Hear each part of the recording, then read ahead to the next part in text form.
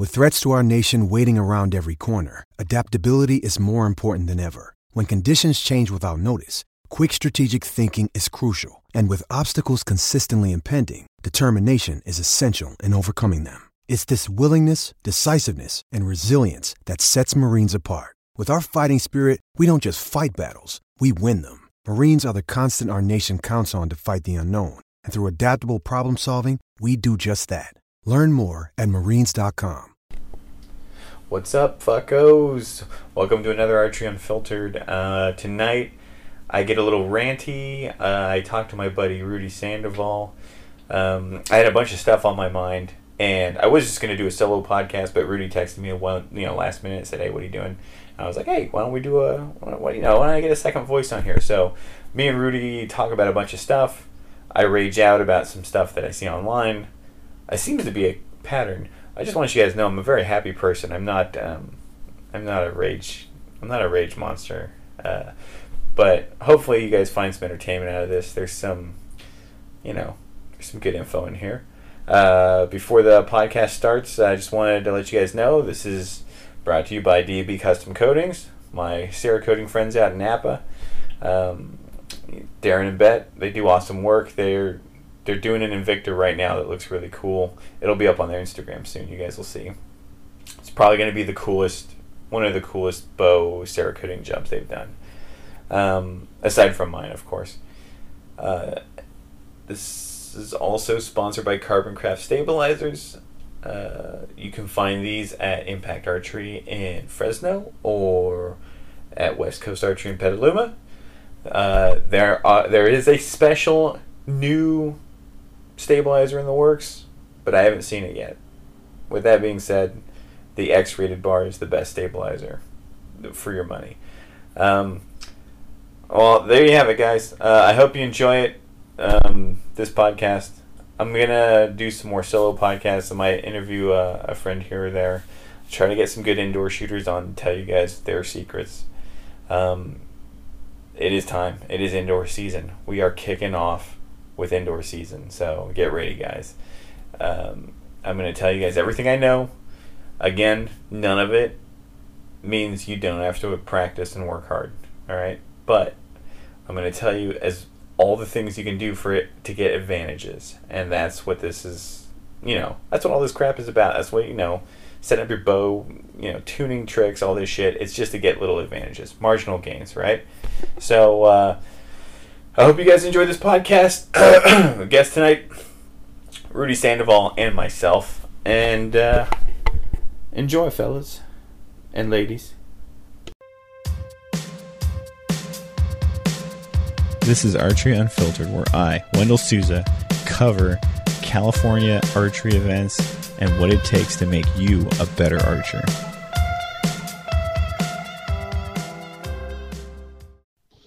Yellow. What's up, Rudy? Hey, what's going on, man? How you doing, bud? Hey, I'm doing good. Cool, dude. Thanks for being a guest on my show again. You got it. I was just going to do a solo rant again because I have a lot of fun. I have a lot of fun just talking. But then I saw West Coast did a post about you, and I was like, oh, you know what? I should call Rudy. I mean, he's not doing anything tonight. Yeah, thanks, man. I was going to do a solo one here pretty soon in the next day or two. Nice. I got to say, dude, your podcast with Randy Long was really good. I tried to... So I lost you, bud. Really? I was saying your podcast with Randy Long was really good. Hello? Rudy, can you hear me? Yeah, sorry. You completely cut out. Can you hear me now? Yes, I can. Oh, dude, I was saying your podcast with Randy Long was awesome. Yeah, that was great, actually. Actually, after we stopped recording, we talked for another hour. Really?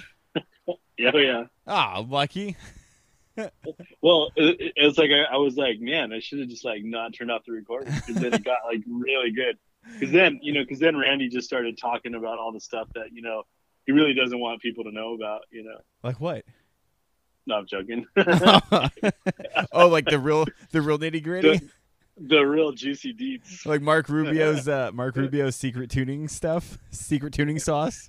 yeah. Like after the podcast, Rubio was like, "Okay, now that you're not recording anymore, okay, here it is. Here's this formula that I wrote out." He's like, "You ready to write this down? Just don't tell Wendell. Just don't tell Wendell." Oh man, so I got a couple things on my list here, Rudy, to ask. Okay. Well, there are things I was going to talk about, and I thought, why not get another point of view across? So I'm an expert in my opinion. likewise, whenever I think I got it all figured out, I'm like, oh man, maybe I shouldn't have divulged all that, or it's like the shot process thing that I've been talking about lately. Yeah. I started, it's been getting. Do you have cats in the background? Yeah, that's my cat.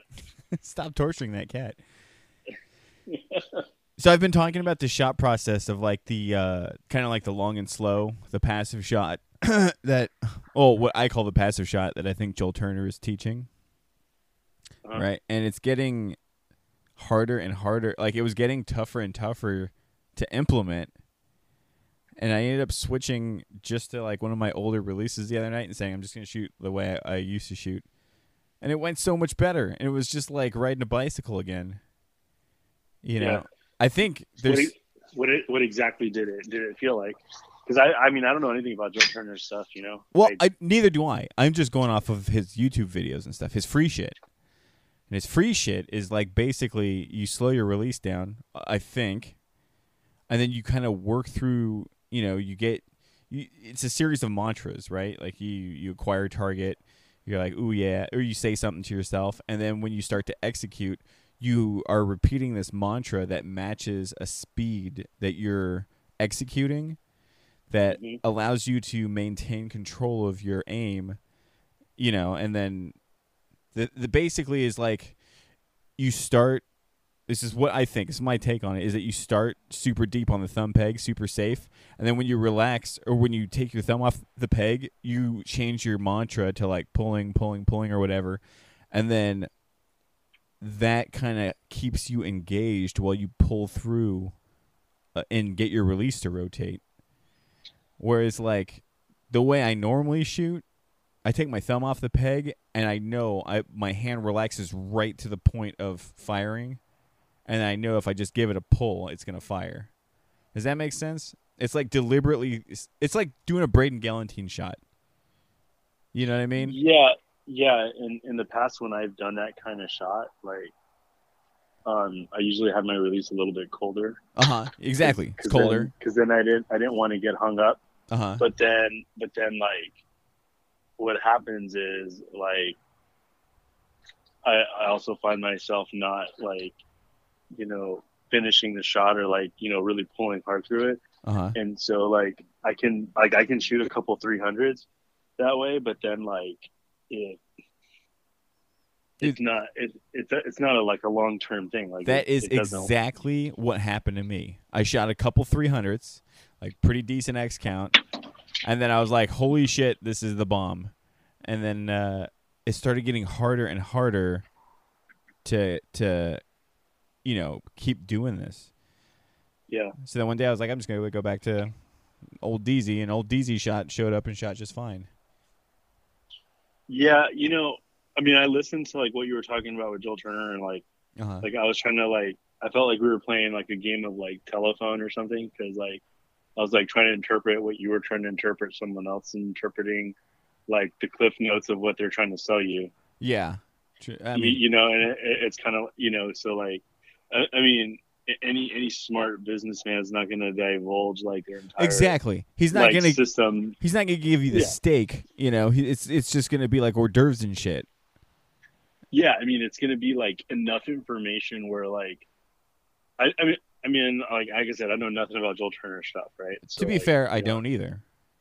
but and I'll be honest, like most information that you get, like there's going to be a placebo effect very, like it's a very short-term effect. Like, like you can tell somebody something, and as long as they respect you and they think that you're like, they hold you in high regard, like you could tell somebody something and they'll get better from it, right? Short term. But if it's just bullshit, bullshit or it's incomplete, then it's not going to work. So like, like you've been talking about like coaching and stuff a lot, right? And so like what I kind of was going to talk about a little bit on the solo was like kind of like what people can expect like when you get a coaching session for me, you know. And what I wanted to emphasize to people is like you take like 1 or 2 lessons from me, it's like you're only getting like information to like you're not getting the whole picture yet. You're only getting like bits and pieces because you can't accomplish everything in 1 hour, you know? Right. So, you know, I've had people that like have taken lessons and they're like, oh yeah, that was super helpful. And like they got what they needed, and then they went home and then they shot really good, but then like they waited too long, but then they didn't get like the rest of it. Like they only got like one piece of the puzzle. Right. And then the magic wears off. So, or the first half of the puzzle is all they have.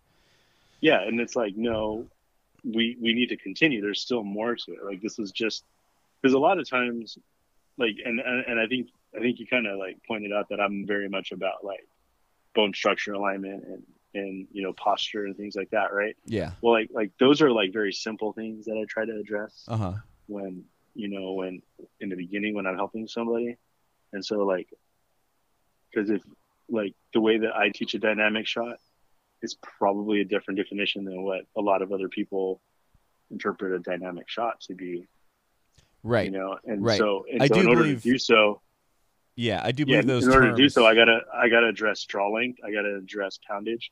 Yeah. And I gotta address like, okay, can you draw the bow comfortably, biomechanically correct? Well, to do what I'm about to teach you, because like a lot of times people develop these habits to compensate for bad habits. Right. Or incorrect setups. You know? Incorrect setups also cause people to do weird shit.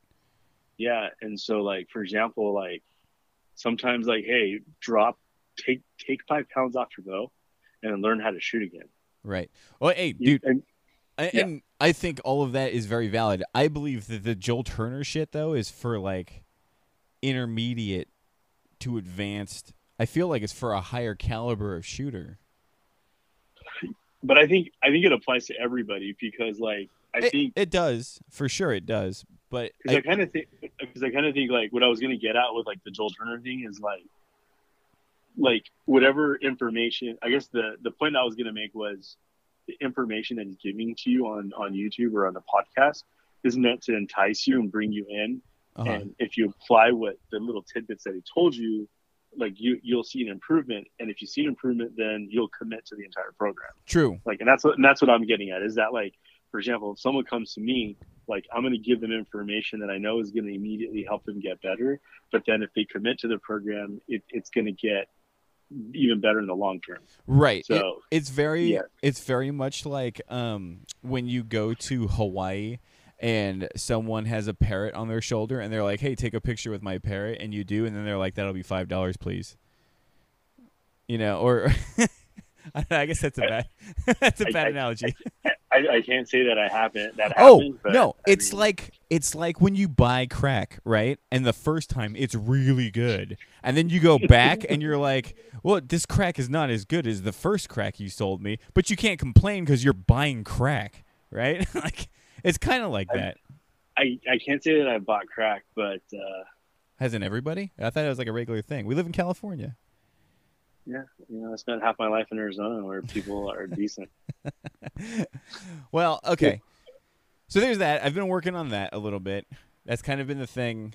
And now I kind of feel like I've been preaching that a lot for like the past 3 weeks now, the Joel Turner thing, maybe even 4 weeks. And I forced some good friends of mine to shoot that way. And at first, they were having like really good success, but then they realized that style can like really grind you into the ground. It's like a really physically exhausting way to shoot. And I was starting to feel that on like week 3. So now I'm kind of like giving it up and trying to keep the mantra part. You know? Yeah, I still don't even really understand entirely like what exactly like you were trying to like explain. Really? I thought I explained it really well. I thought that was a good, like, it was pretty much a Cliff Notes of a shooting program. Well, I think what you're describing as passive is actually dynamic. Maybe. Meaning like the because the way that I mean like I don't know much about Joel Turner, but I have talked to Sean Vincent, who knows a lot about his process, Uh-huh. and it sounds like the mental part that he's talking about may seem like it's passive, but it's like the physical part, what's happening to your body and how you're actually engaging, like, is dynamic. Like, and like, because I can imagine, like, I've seen some like photos of Bodhi shooting, Uh-huh. and he's very much has like textbook form, Uh-huh. So I would say that, like, probably, like, it's kind of like do you know the difference between angular and linear? Oh, are you You asking know? me? Are you quizzing me or? Yeah, no, just like in general, like Uh-huh. with like when you have the arrow in alignment to the target, Mm-hmm. the energy that's being put onto the release, the direction of the bow pointed at the target, and the forces on the bow need to be linear, Uh-huh.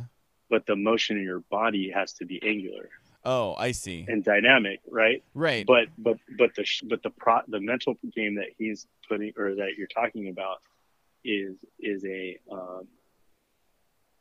it, all that does is control your thinking. It doesn't mean that you physically doing like this, like, push pull in a linear motion, because if you try to push and pull in a linear motion, you are no longer you're no longer holding in a linear plane, even though you think you are. Uh-huh. It's kind of like a piston in an engine, right? Like, Right. the piston moves up and down, but the crank is angular, right? Uh-huh. And so if you're trying to, like, physically use the motion in your body and try to move in a linear motion, you're going to cause torque in the system. Right. That makes sense. And torque's one of Yeah. the things that we battle all the time. Right. And that's where you can get tired, and that's where, like, your shoulder and all that stuff starts to break down. So, Yeah. like, when you were describing Joel Turner on your podcast to me, I'm going like, no, I mean, I thought the opposite of what you said, in the sense that, like, I think the program is really more of or based on what you said, it didn't sound like it had anything to do with, like, what was happening physically. Like, none of that came out. No, I don't think it was. It sounded like, I think yeah. it was very much a mental thing, and he was like, if you approach it from this aspect, you can avoid a bunch of hang-ups. Yeah. And I think that's what he's going for, and I liked it, but in doing Because, so, like, for me, like my mantra has always been, like, to keep it moving, like, keep that engagement, keep that alignment. And so it's like, and so anything that can distract me from anything that I can be saying to myself, like that's not like not me directly thinking about the amount of movement in my sight, and just stay focused on the target and just staying on that target, uh-huh. is like a win. Like, and it can be it can be like a ton of different things. You're not just repeating the Meow Mix theme song in your head. Dude, like, I have some stupid shit in my head that, like, some people might, I've said things in my head before that, like, is ridiculous. That would get you canceled. I've said horrible things in my head. Okay, dude. No, I mean, like, no, I'm joking. Like, just like, Oh, I wasn't. like, you turn on the radio and you hear some stupid catchy song and you're like, oh, wait a minute, like, that's a little bit catchy. Like, I can use that rhythm Dude, to keep me moving. I legit started counting in my head while executing, and that's what I'm trying to get away from, because I have a mantra, but when I stray from the mantra, I find myself counting. Isn't that bizarre? Yeah, it's whatever. I think it's whatever it takes to like get you to, you got to focus on a target. Whatever you can do to distract your mind, Right. and like there's things that the subconscious has to control, and you have to let them control it. Uh-huh. But what happens is your active brain wants to control the subconscious. Like, it wants to be controlling things that it shouldn't be in control of. Uh-huh. And what it needs to be in control of, it's neglecting, because it thinks the grass is greener on the other side. And so what you have to do is like keep that focus, and that mantra keeps your conscious brain concentrating on what it needs to be concentrating on, and letting your subconscious aim and do the rest. Right. No, that makes sense. And I do believe that's the gist of what he's trying to get across. And I think there's something to it, but like as of right now, I'm going to stop pushing it on people. I do think it's definitely worth taking a look at, and I think anyone could gain from it. But I've been where you've been, dude. I've been like right there where like you learn something new and you're like super excited about it. And then like you gather information from it, and then you're like super excited to try to like teach other people it, or try to, give that information to other people before like fully understanding it. And it's always led to disaster in my case, until like I took like real time to like interpret like what it was that like I was actually hearing, and like meditate on it and like really like understand it. Right. Well, I mean, thought there's stuff that I've learned like, huh? Oh, I just thought I was getting it. I thought I was like, I mean, for sure it wasn't all of it, but I thought it was like. I think you are getting it. I think it was the little section that applied to me and like what I was hanging up on. Yeah, but it's what's important to you, right? But it may not. Yeah, it might not be apply what to the everyone. other person needs. True. Yeah, and so like one of the hardest things, because like, I've made like every mistake that I possibly could ever make as a coach or a teacher, and it's like, but that's how you learn, and that's how you get better at anything, right? It's like you got to shoot a bunch of 9s before you shoot a bunch of X's. Yeah. And it's the same thing when you're teaching other people and you're coaching. It's like you make a bunch of mistakes, and then you get better from them. Like nobody starts off good. Like it's kind of like working in a shop and being a bow tie. Like, yeah, have I fucked up bows before? Hell yeah. Like, I mean, I've it's like it happens, but right. But you make mistakes, and then you the key is not to make the same mistakes over and over again. It's like a growing pain. Exactly. And so like what all I'm getting at is that information that you've been getting and it's been applying to you, like if you give it more time and like, think about it, or even if you took the course and like I think months from now or weeks from now, like one day, like you'll just have like an epiphany, like it'll click in your mind, like, oh, I think that's what they were actually saying. And you know what? What's funny is that happened to me from the Dave Cousins. When we took the Dave Cousins seminar, I was like, this does not apply to me. And then 7 or 8 months later, I had realized, oh, I'm doing everything Dave Cousins was talking about that I should be doing. And I just can't. I think that Dave Cousins seminar was probably like one of the most. I mean, it was the funny thing about the Dave Cousins seminar is he like actually started the seminar off by saying like, you're probably going to hear everything. He's like, you're probably going to hear me tell you stuff that you've probably already heard 1,000 times. Right. But then you hear it, but you hear it from his perspective, and maybe his way of describing it was what filled in those other pieces of the puzzle. Right. Dude, that was the best seminar that I've ever done, like archery wise. I think it's the only seminar I've ever done, but I still set up bows according to how Dave Cousins taught us. His way of setting up a bow is like, the funny thing is like it's the simplicity of how he sets up a bow. Yes. And the funny thing is that like that's how most people set up a bow anyways. I disagree. It's just that they don't, well, I should say, like, if you were to pick up a textbook, like, it would be like that should be kind of like how you do it. But people try to overcomplicate it, and they start buying gadgets, and they think they need all this extra stuff, all this crap hanging off of their strings. Yeah. Well, look at the best. Even John Dudley says do 2 knock points, right? Cousins was religious about a single knock point under. He also had his own D-loop knot, which was like the half clove hitch, cattle hitch, whatever. Well, I think I was thinking about like did you ever see that Rick and Morty where like he had that little alien creature that had that little sign on his head that said, "Don't develop an app." Yeah. Right. And Jerry's like, well, like he really wants to develop an app. Why would he just let him walk around with a post-it note saying not to develop an app? He's like, he's done that because he's too lazy to explain something horrible that's about to happen.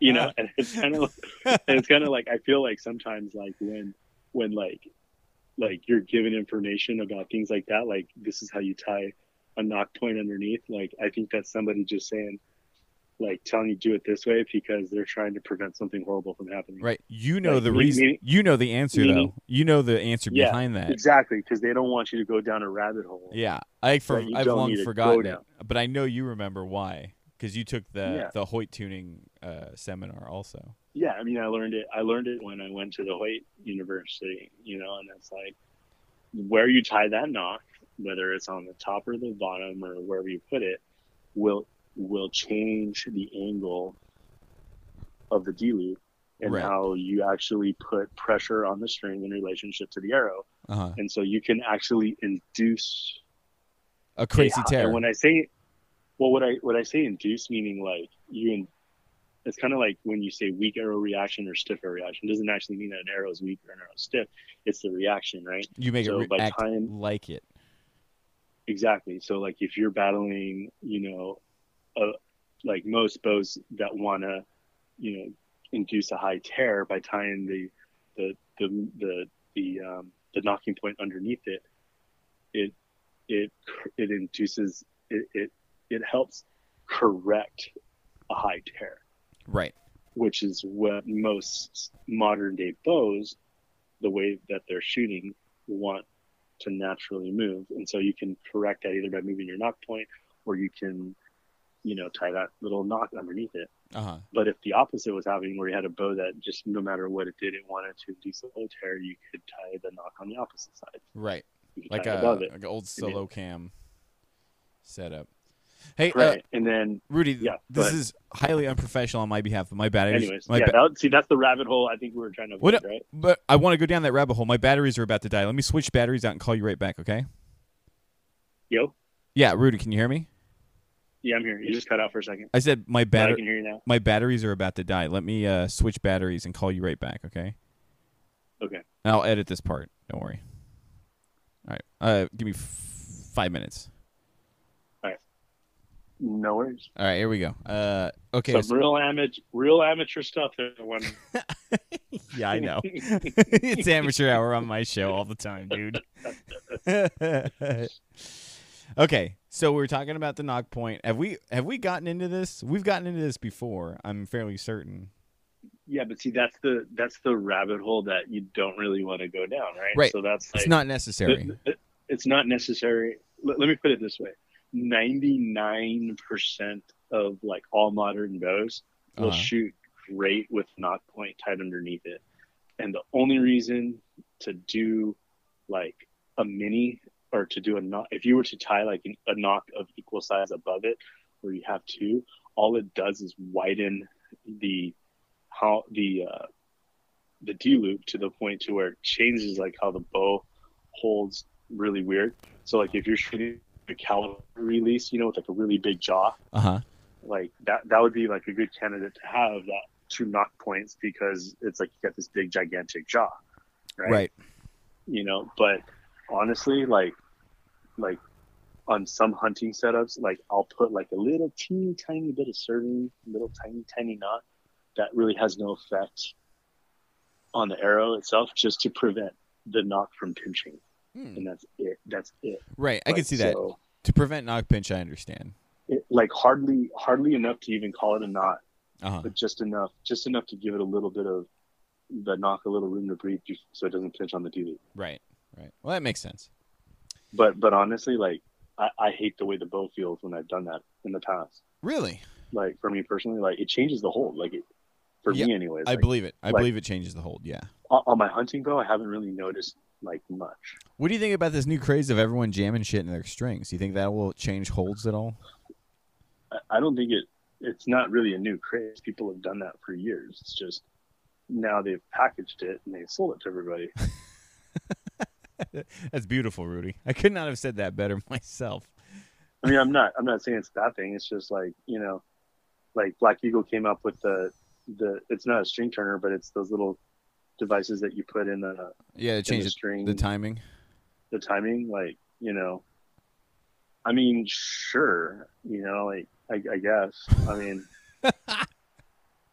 like I think there's like two people that could actually feel that type of cam sensitivity, and like, the one the guy, it's like Emerson and like Jesse Broadwater. Yeah. Like, and that's it. Like, those are like the only two people I know that could possibly even like be like, oh yeah, I can feel that. I love that we still mention Emerson, but we're gonna have to start phasing him out of this conversation, because one, people that are shooting right now don't know who Emerson is, and two, they might. He's like Rapunzel. Like, if he doesn't pick up his bow again, no one's ever gonna know who he is. So yeah. I'm gonna try to start using references that people can get wrap there. I don't know. I just like to think of him as like Rapunzel, right? Uh-huh. Like, he can feel a grain of sand between like 10 mattresses. Like, I don't believe that was Rapunzel. I believe that was the Princess and the Pea. Was it? Okay. See, I'm not a Disney guy, so like. I don't believe this is Disney. I'm fairly certain this is like. Childhood tales, or I can't remember. Folklore. I don't know. I've never seen Beauty and the Beast. So like, okay, so I wanted to like slowly usher this conversation towards indoor stuff. Okay. And I have a handful of topics that I want to pick your brain about. First was a friend of mine. He messaged me. I had hyped up Black Eagle Magnums a while ago because those were the arrows that I shot my 899 in Vegas with, right? Yeah. I actually shot the Black Eagle Magnums really well too once. They were really good, no bullshit arrows. And I don't know if it's because they're like a 350 spine, right? Yeah, I mean, I think mine were like 28 inches, and I had like a 250 grain point in there, and like, yeah, just like freaking. Yeah, they bomb. They're awesome. So a listener built some Black Eagle Magnums to the spec that I think I had them, or similar, like relative for himself, right? And he told me that he couldn't get vein clearance, right, to run Stealth Pros, because that's what I ran on him at the time, the AAE Stealth Pro. And he's getting like vein contact on the blade or something. I think he was getting it on the riser, or he was scared that he was going to get contact on his riser or contact on a cable. So he opted for a really small vein. He went for the AAE 23, the ones that you run on your carbon ones. My X10s too, yeah. Yeah, and your X10s. And he went 6 Fletch. And I told him that sounds fucking dumb. But I don't understand, like. And I had to check myself. As a person who sells veins, professionally for a living, I think that's a great idea. Do you? I'm kidding. Sorry, that's a bad joke. It seems like a bad idea to me, because I would think even with a high-profile Q2Y vein, if you index it, your 12 o'clock vein, if you index it to 1, you should be able to get really close to your riser. Am I wrong? I don't know. What kind of bow is it? I believe he's shooting a Matthews bow, but I don't know. I don't know, man. I mean, I've set up a lot of bows, and like even indoor ones. Like, I don't think there's been any. I've never seen any veins hit the riser. If you actually set up your arrow, your center shot correctly, like there should be plenty of clearance for like any size arrow. Right, and I think for an indoor bow, I don't think you have to. And if you're tuning with just the rest, then yeah, you might run into trouble. But like, yes, if you're shooting a Matthews, you need to like be top hatting and getting that. Yes, fixing that. You need to be getting your bullet hole through top hat. Yes, and you correct. shouldn't even touch the rest. And you need to correct any torque that you might be imparting into the bow as well. So I told him, hey, if you're afraid of contact, you should just run feathers. Now, would you agree or disagree? I mean, it's just you'll see if he really is getting contact, they'll just wear on the feather, and over time, you're just going to see the feathers start to deteriorate too. Right, but wouldn't you be able to get away with more contact? Like You could.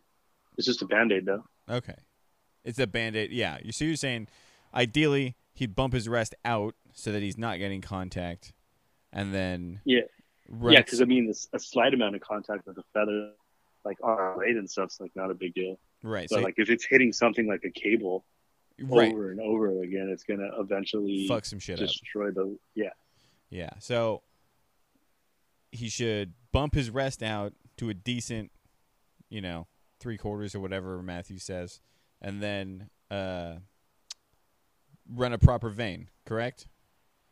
yeah, and I think like don't like I said, don't overcomplicate it. Like stick an arrow in the string, like put it under rest, like just even look down the bow, like look straight down at it, like holding the cam like in the middle. Uh-huh. And look at where the arrow's pointing, like it's like way off to one side, like just kind of eyeball it and get it in the middle. Yeah. Like Just try to get it middle. Even eyeballing it and get it close to the middle. Mm-hmm. Or, I have a feeling that this gentleman tried to paper tune this with his arrow rest, and that in turn he ended up bringing his rest way in, and I'm not a gambling man, but I'd take that bet. yeah, that's what it sounds like. So, buddy, if you're out there listening, that's what I think you should do. And I'm sorry for being rude, but 6 tiny veins is fucking dumb. If you're buying 100 packs, it's a great thing to do. Yes, Q2I sells them in 50 and 100 packs also, and I'm a big fan of Q2I. And AAE too. You know about 100 packs. Dude, I've tested AAE veins, and they are not working as good as others. Is it me? Is it just me? Is it placebo effect? They've worked good for me on certain setups, and then not so good on others. Dude, I talked to Alex Mueller today, and he's going to send me some 418 FFPs. So I'm going to test Flex Fletch against Q2Is. Can't go wrong with the Flex Fletch vein either for indoor. Yeah, true. All right, so let's see. We talked about veins. We talked about... do you have any shitting your pants stories, Rudy? Any what? Stories about shitting your pants. I had like a really funny story about one time at the Pacifica Archery Indoor League. I don't know if you remember, I was pretty heavy set back then, but I was wearing like a new pair of pants that were really tight, and I ran to the bathroom there. I was like, I'm just going to let a fart out just to ease the pressure so I can shoot this league night good. And I like just ever so slightly shit my pants. And I shot all night like that. And I was really, really chummy with everyone because of it. Because I was like, no one knows. Do you have any stories like that? Where I've done it? Yeah. Have you shot your pants in an archery setting? Not like in an archery event. All right. Well, but you got to realize though that like I did have major spine surgery where I lost the feeling of everything from the waist down, and there was like 6 months of rehabilitation that I went through where I went from like being in a wheelchair to walking with on crutches to walking with on a where I couldn't control things. God damn, Rudy. I'm gonna say that like maybe during like that was like dude, very specific. I'll come clean. I just made that story up to get you to tell a story where you shit your pants, and then I was gonna be like, well, I made mine up, so. Yeah, mine was medical, like God damn it! Now I feel like an asshole. Okay. All right. Let me see if I can back out of this parking spot here. you can't get the best of anyone. You never will. You've tried so hard, and you've always failed. Have you watched the latest Greg? I don't know if it's the latest, but Greg Poole posted a video about shooting and vein contact for indoor arrows. No, I mean I saw the post and I probably just clicked like, but I didn't get deep into it. Like I honestly don't. Well, I don't listen to anything, to be honest with you. Oh, that's good. Well, a good friend of ours, who just feels like pissing me off from time to time, sent me this video because he knew it would piss me off. But it's basically Greg Poole, and he's shooting, and he's like, everyone. He said people that put foot spray on their bow makes their bow and their face look like crack addict stuff. Like. He and I'm like, and I look at my bow and it's covered in foot spray, and I'm like, motherfucker. And so he goes about saying that that's pointless. Powder testing your bow is pointless. And then he proceeds to knock an arrow upside down and shoot it.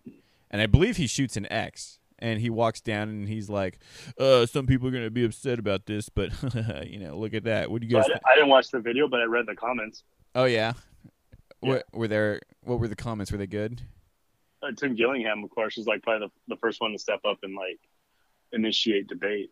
So what did he say? Just like, I mean, like Tim was like a founder and one of the original like brainchilds behind the Hamskea. The drop away. Drop away rest. I mean, like. The name Hamskea is like an abbreviation of like the three guys that started the company. Oh. So the Ham part was the Gillingham. Oh. And then so like if you actually look at the name and break it down into the three letters, I don't know who the other two guys are, and I feel like total shit because like I'm like, well, the only one that really matters is Tim. I'm joking.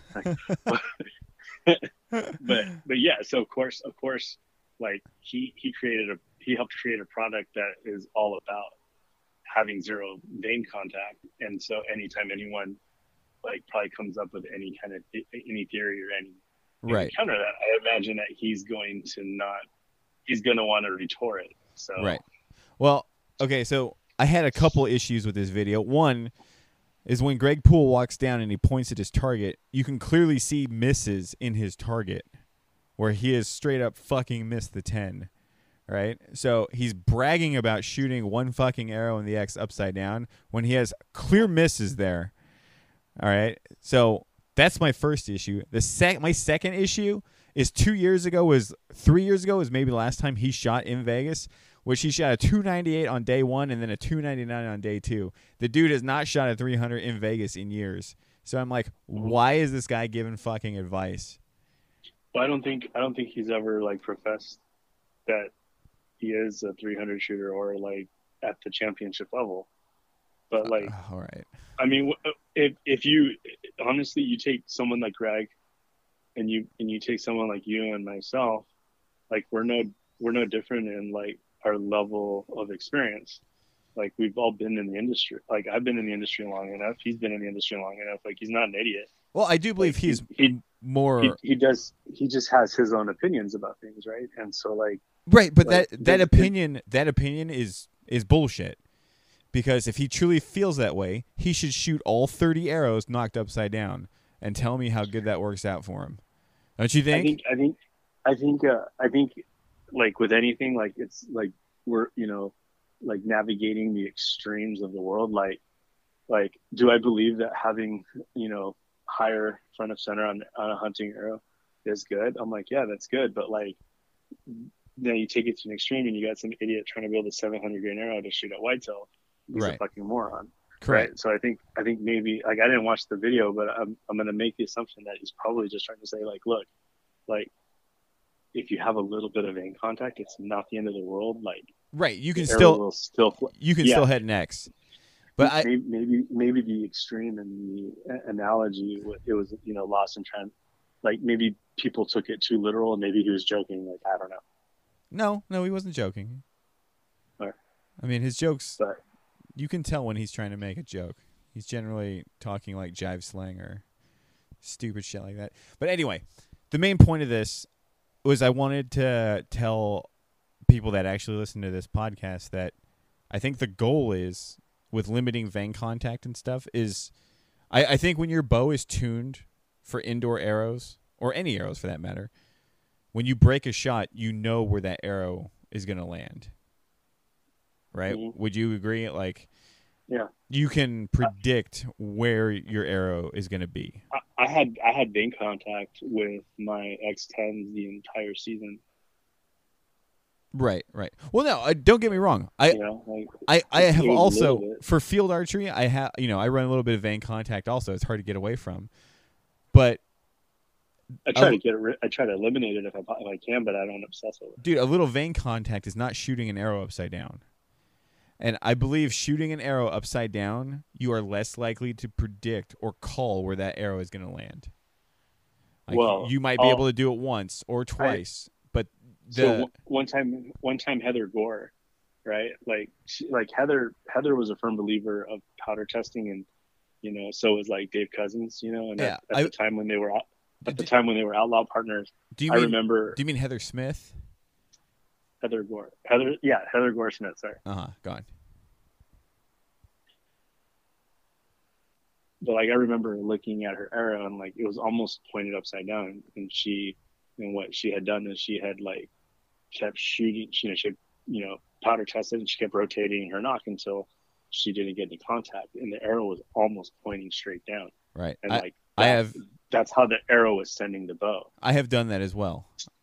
Or sorry, that's how the bow was sending the arrow. Yeah, I've done that with my Super Drives, my Super Drive 27s. I've had a vane pointed at 530, and for some reason or another, it avoids coming out of the bow. It avoids the blade, which is why I think bizarre. Which is why I think our 6 vane friend, could definitely get away with bigger vanes and just indexing them. But you'd have to powder test them. Index, yeah. And I think there's legitimate reasons to powder test your setup, but Greg Poole just fucking poo-pooed all Absolutely. over it, and I don't know. Someone said I think you let stuff bother you too much. Well, I think people send me this shit knowing it's gonna rile me up, and then I go, oh well, I'm not gonna get riled up because I smoke weed, and then I realize I don't smoke weed anymore, and then I get all fucking bent out of shape. Well, I don't do that to you. No, not you. You're adorable, Rudy. You don't do that. Yeah, I told Darren yesterday we were talking about you behind your back. Really? And I said I told him I purposely don't send stuff to Wendell knowing that he's probably going to react and do something to, his own detriment. So, oh, thanks, buddy. so I sometimes withhold information just to keep people going. Here's another thing. Shit. So Greg Poole, and I'm not going to shit on Greg Poole too much because he's way bigger than I am, but he's talking about shooting an arrow upside down and it not making any difference. Back when he shot a Hoyt, he would completely disassemble his Hoyt and then rebuild it with calipers and shim everything so that the thing was 90 degrees square, the limbs and everything were perfectly, Yeah. But now he's shooting a PSC, so that all that stuff don't matter anymore. PSCs are cool. Yeah, as long as. Hey, what do you think of that? What do you think of that new Supra? As long as Scott Bomar is still alive, and they'll be okay. Those bows will be just fine. What do you think of the new Supra, the RXT or RTX? I haven't got one or played around with one yet. What do you think of the laser, the PSE laser? That was a good bow. We had gotten some and sold them. That reminds me all already, but that reminds me a lot of the Moneymaker. I mean, what's cool about that bow is they actually made a $750 bow that shot really well, and I don't want to say nothing bad about PSC. I think they make good bows, but it's sometimes they build a bow in a price range that I'm like, what? Is this as good as your flagship model? It shouldn't be, right? But it is. Right. Their lower end stuff is not aside from some obvious things it doesn't have an aluminum limb pocket; it's a composite one. Mm-hmm. And so they did to make it that price point. They made it certain components on it you know, the cheaper materials that they normally wouldn't, you know, put on their higher end stuff. Right. Well, all right. PSC aside, I just wanted to get this thing out that, you know, I think Greg Poole is very much an idiot savant, you know, minus the savant part. So I think everyone out there, powder testing your bow is not a bad idea. It's a good thing to do. Limiting vane contact is a good thing to do. Would you agree? Yeah, I think I agree with both. There's a dozen top shooters in the world that do it, and a dozen that don't. Right. I do believe there are shooters that you got to don't find do it. what works for you. I think most guys that don't do it are shooting a drop away, though. Yeah, probably. Mostly. I don't know. All right. Well, more on indoor. Rudy, the Coyote 600 is coming up in about 2 weeks, 3 weeks now. I've been calling it the Coyote Ugly. Yeah, I don't know why. That's not funny. I don't know. But have you been practicing a decent amount? I have been, yeah. I think it's going to be a cool turnout. Do you know of any other people that are going? I think the only person I know is Elliot. Yeah, Elliot shot his first 300 like a week ago. And then the Paloma crowd, the Paloma guys, like, you know, Eric and Blair and, yeah, you know. Alex Mueller might come up and mix it up. Do you know if Randall's going to shoot it? I have no idea. I really hope he doesn't, because it's like going to make my day easier if he doesn't show up. I actually, you know what, I mentioned it to him, and he didn't seem like he was all that interested in it. Awesome. But I mean, I don't know. I really don't. I just miss shooting my bow around other people. So yeah, you know, be able to go and do it. I can take or leave the people. I like shooting the bow though.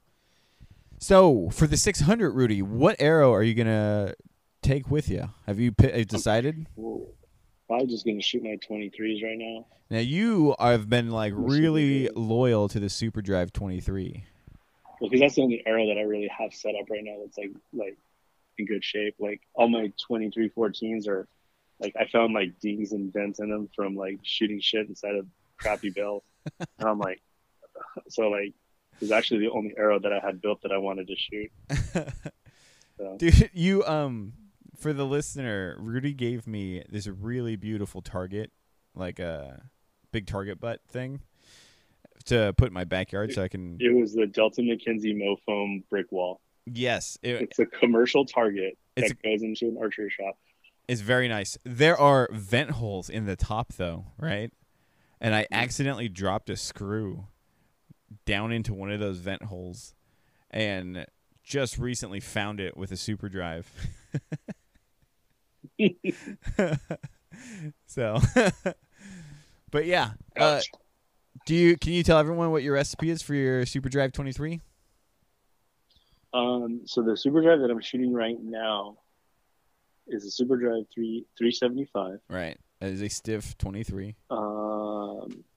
Which is shooting 140 grain point. Okay. With a AAE Max hybrid Max Stealth vanes. Is that a Smith Brothers point 140? Yeah, those are Smith Brothers 140s. Yeah. Because I think Easton themselves only sells like 120 or 100s. But you can get competition archery products in that, I think, up to like 200 though. Okay. But you're running 140, and I'm pretty sure you cut that arrow down, right?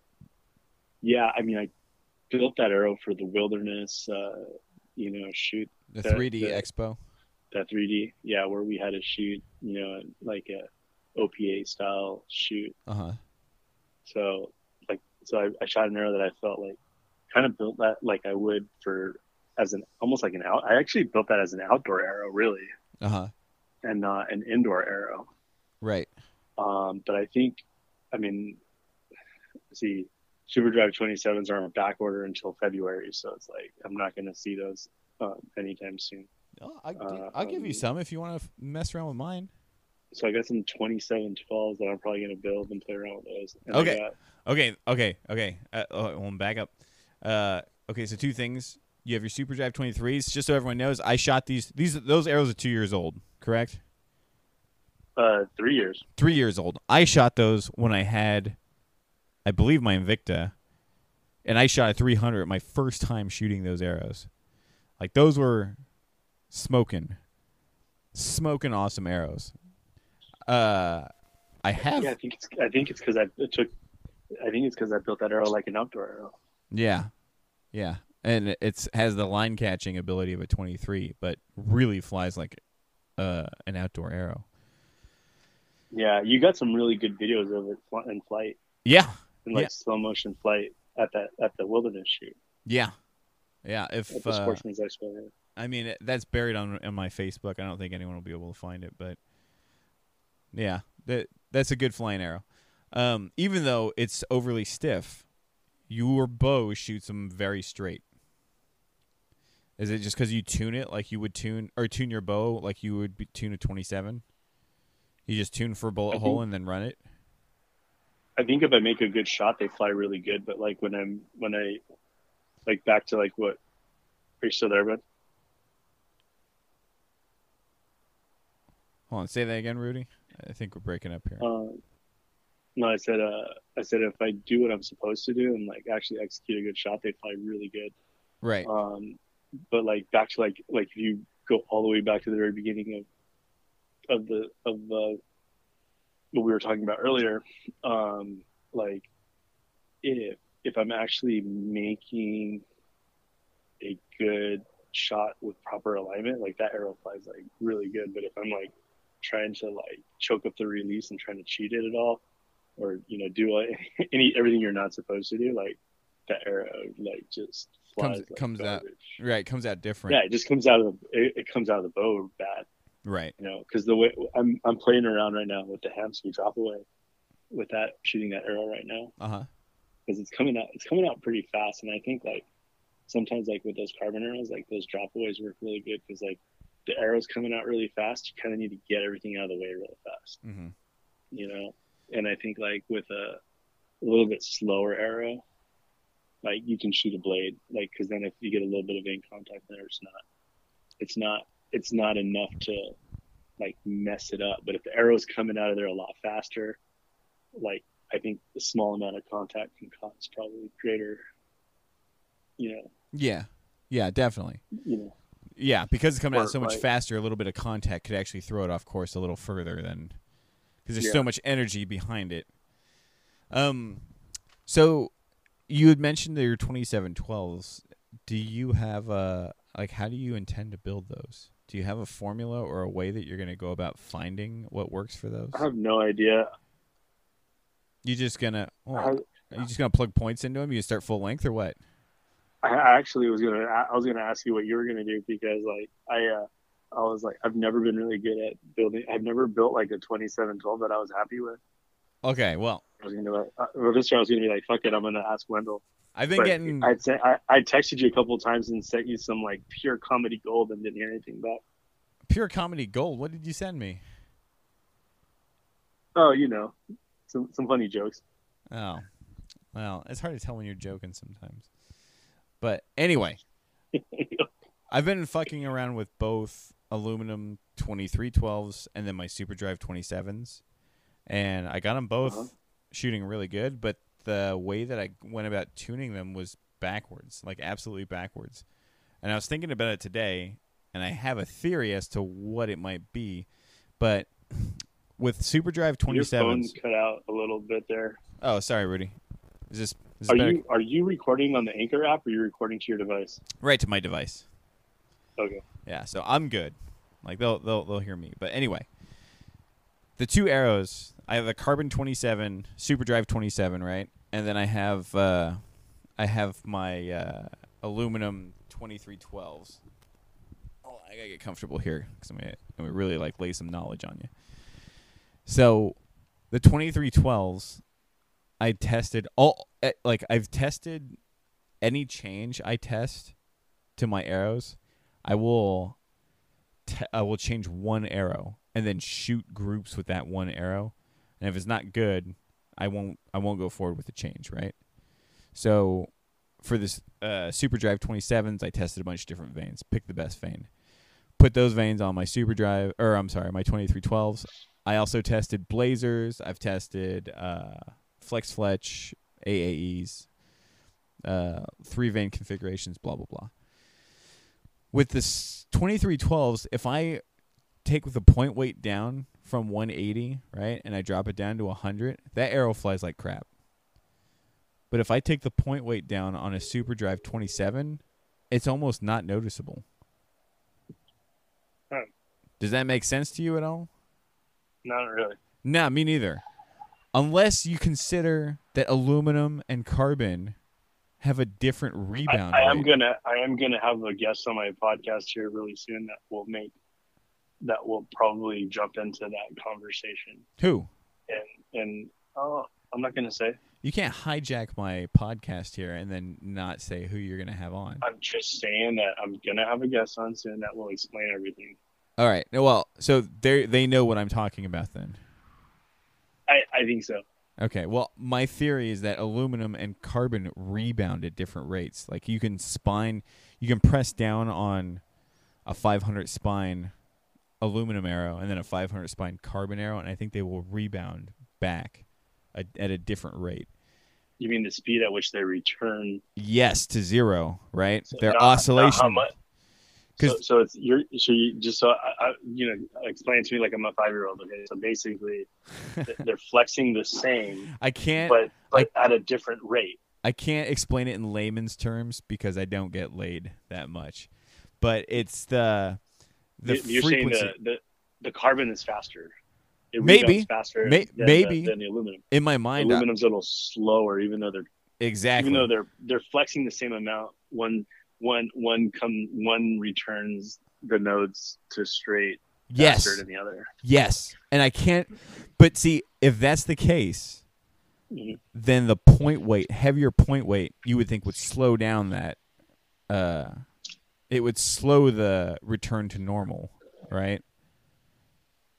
It could have an effect on it. Yeah. Yeah, I don't know. That's my theory right now. That's what, because people are, we talked about arrows and we're talking about spine. Can you spine the indoor arrow? And I don't think you can. I don't think at this distance it's even worth trying to get proper spine on an indoor arrow. I think the rules that apply for 20 yards only and these bigger arrows is something else. It's not spine. It's not front of center. It's like some kind of rebound rate thing. Mm-hmm. So, I don't know. These two arrows, they both, as George Rouse would say, they shoot nickels, right? But the difference is my SuperDrive 27s can like heat see, they can home in on X's, but I get punished if I make a mistake, I get punished. Whereas the 23s are almost like allergic to X's, but they will never score anything less than a 10. Interesting. Yeah. So, I don't know. That's what I'm working with right now. So, going back to what you were asking about the 2712, my intent, like what I intend to do is plug a 180 grain point into the front of a full length 2712. I'm just going to clean the ends up, right? I'll square up the ends, which I imagine they're probably pretty square already. How much weight again? 180 grains. 180. Okay. Yeah, and then I'm going to run 4 fletch. I'm going to make these ones that's like all pink, and then and just run it from there. That's awesome. Maybe I'll. I was actually thinking about ordering 250 grain points and cutting them, like 30 inches. Are you just buying a half dozen? Are you getting just a half dozen of these Easton arrows? I have a dozen sitting around. I tell you what, save your money. And then I have half a dozen for you. Sweet, dude.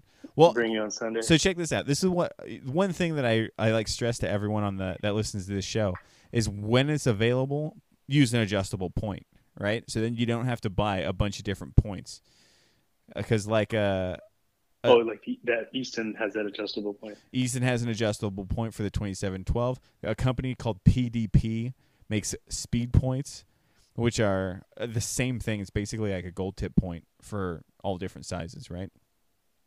I have those for 2712s. I'll let you use. I'll let you use a half dozen, so that we can fine tune the weight. But okay. that starts at 180, and we can work off a 180. So you want me to shoot a 32-inch arrow? A 34-inch arrow, actually. I believe. Right. I believe. I'll try it. I believe an untrimmed 2712 is 34 inches. Right. Maybe. Yeah. Probably. I know some people. Some people shoot them at 32 inches too. I believe Chris Perkins shoots them at 32 inches. Yeah, but how many of those guys already are like a 29 to 30 inch draw length? Probably a lot of them. Not many of them are extras from the Wizard of Oz. But we do what we can. Because like shooting 27. But see, remember, this game, what we're doing is not like field arrow stuff. I believe what we're trying to find is this return to zero oscillation thing, right?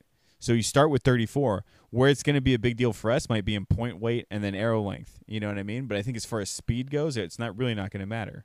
You're going to have vanes to correct for whatever at this speed. Yeah. I don't know. I feel like there needs to, you sound very skeptical. Well, no, it's a little bit of blended Scotch whiskey there, but what I feel is that the length of that arrow, like if you got a ton of arrows sticking out in front of you, right? That's like a ton of arrow that's not being like steered at all by the rest. Right. Right. And I think like there's like, and I don't know what it is, but I have a feeling there's like a ratio of like cutting the arrow length in the indoor game that's not directly related to spine. Right. That if you get the length right with the heavy point, like how it reacts is gonna, it's gonna drive that arrow straight. Good. That is correct. And I'm not as a scientist like. And I think if the arrow's sticking like way out there, like because we're talking about like almost 6 inches past the riser of arrow. For you, maybe it's gonna be like 10 inches of arrow for me. Yeah, like I think that. I mean, I don't know. Well, we'll see. Let's test it. Let's see. Yeah, let's test see it. What it does. What I would really like to do is take a day where we shoot arrows, like untrimmed arrows.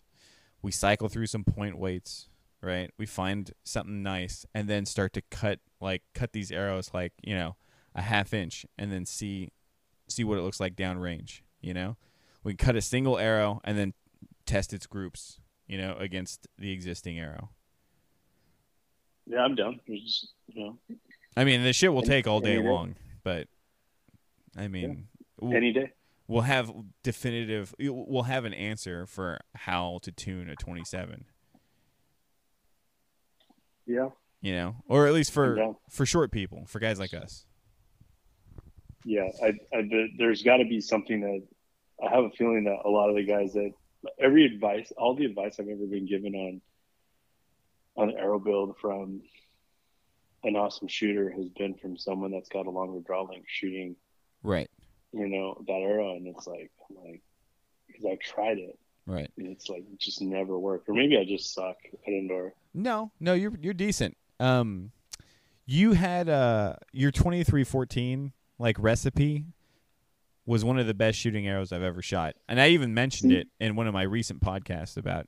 See, historically, though, I've always shot the 23 diameter arrows better, and I feel like it's because I can get those closer to my spine.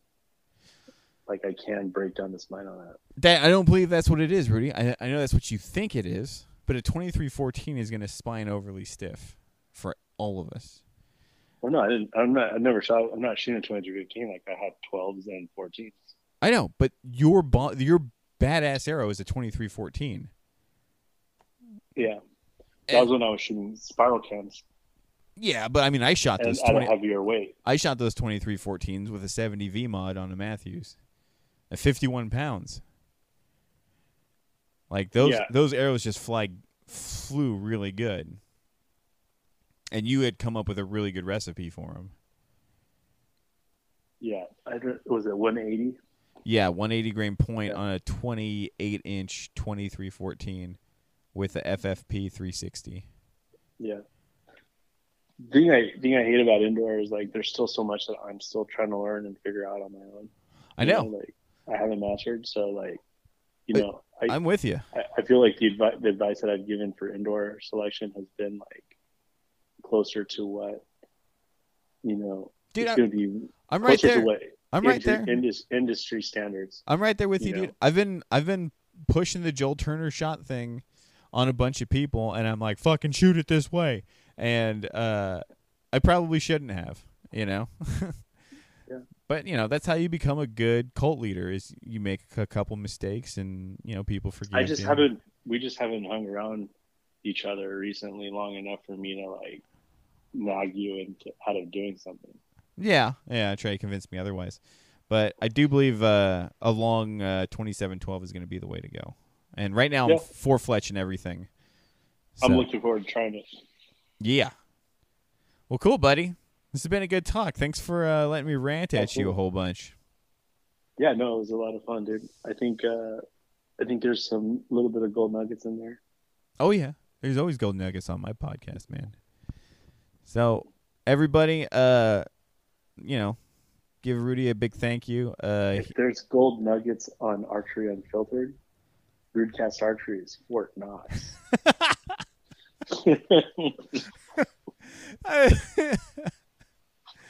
Oh, man. I'm sorry. I'm not laughing at your terrible. joke. That's I'm laughing terrible. that you tried to get away. You tried to slip that. Oh, you didn't try. You did. Well, Oh my God. thanks, Rudy. I really appreciate it, man. I just want to tell you, this podcast is brought to you by Sonoma County Whiskey. Definitely worth the $80. This is the weakest. That's the weakest shit. Keep in mind, people, Rudy's the type of dude that's going to sell you some shit that you jam into your string. So I'm not. You know what? Like, if somebody wants one, I'll sell it to them, but I'm not going to push it on anybody.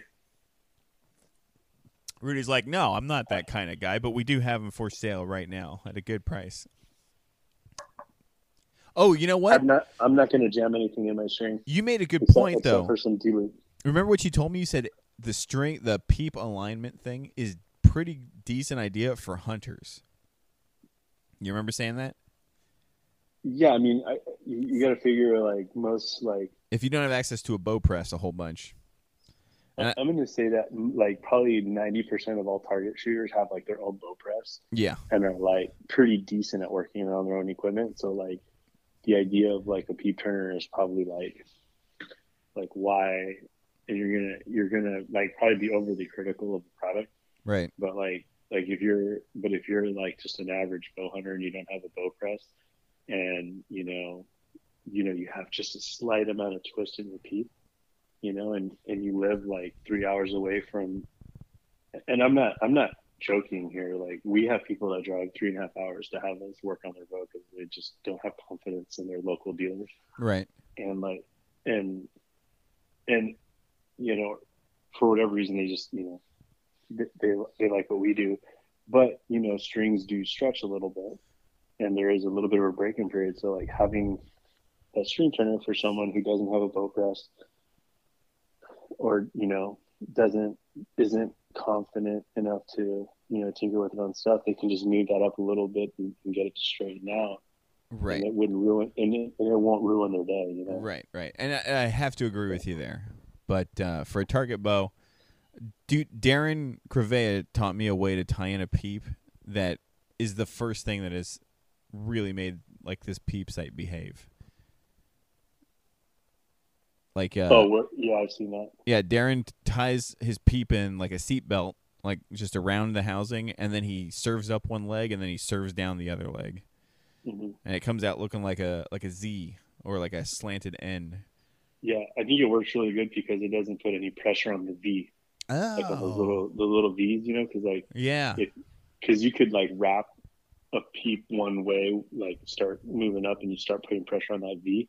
It can actually start to turn the peep one direction. Yeah, that's true. And then if you wrap it the opposite way, it can turn it in the direction you want it, which is not probably a good thing. Right.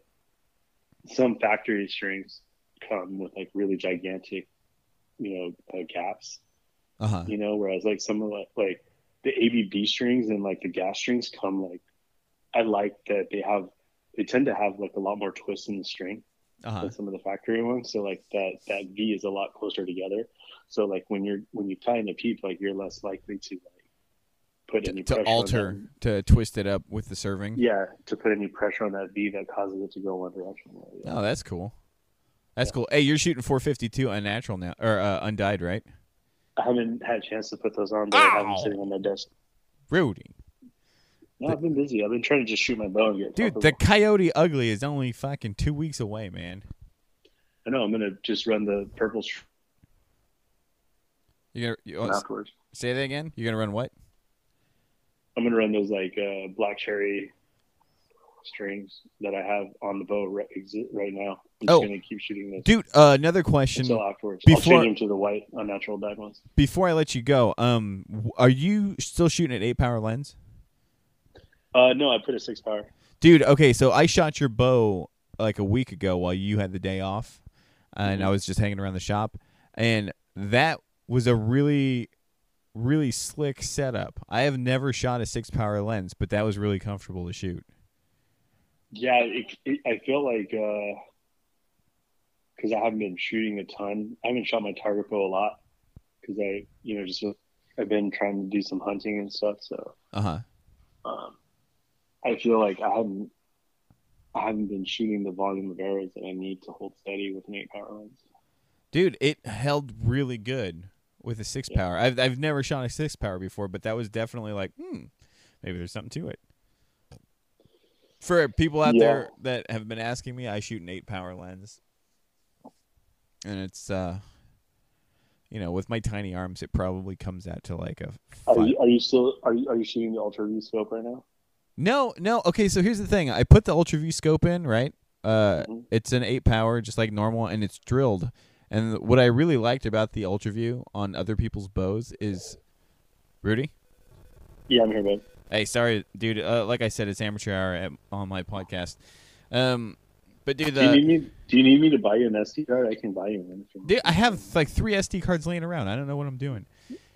But that Ultra View scope, dude, I'm running the fiber through the lens hole, and with a clarifier, I literally cannot see the fiber. Oh, really? Yeah, even with the light on, I can't see the fiber. So I just what size? The fiber? The 19,000s or 10,000? Yeah, I think it's 19,000s. 19. Oh wow. Yeah, so I'm just running it with a dot, but at the moment. Yeah, I went back to the dot. I messed around with all the different stuff, and I just at the end of the day, I'm like, I like the black dot, especially for indoor. Yeah.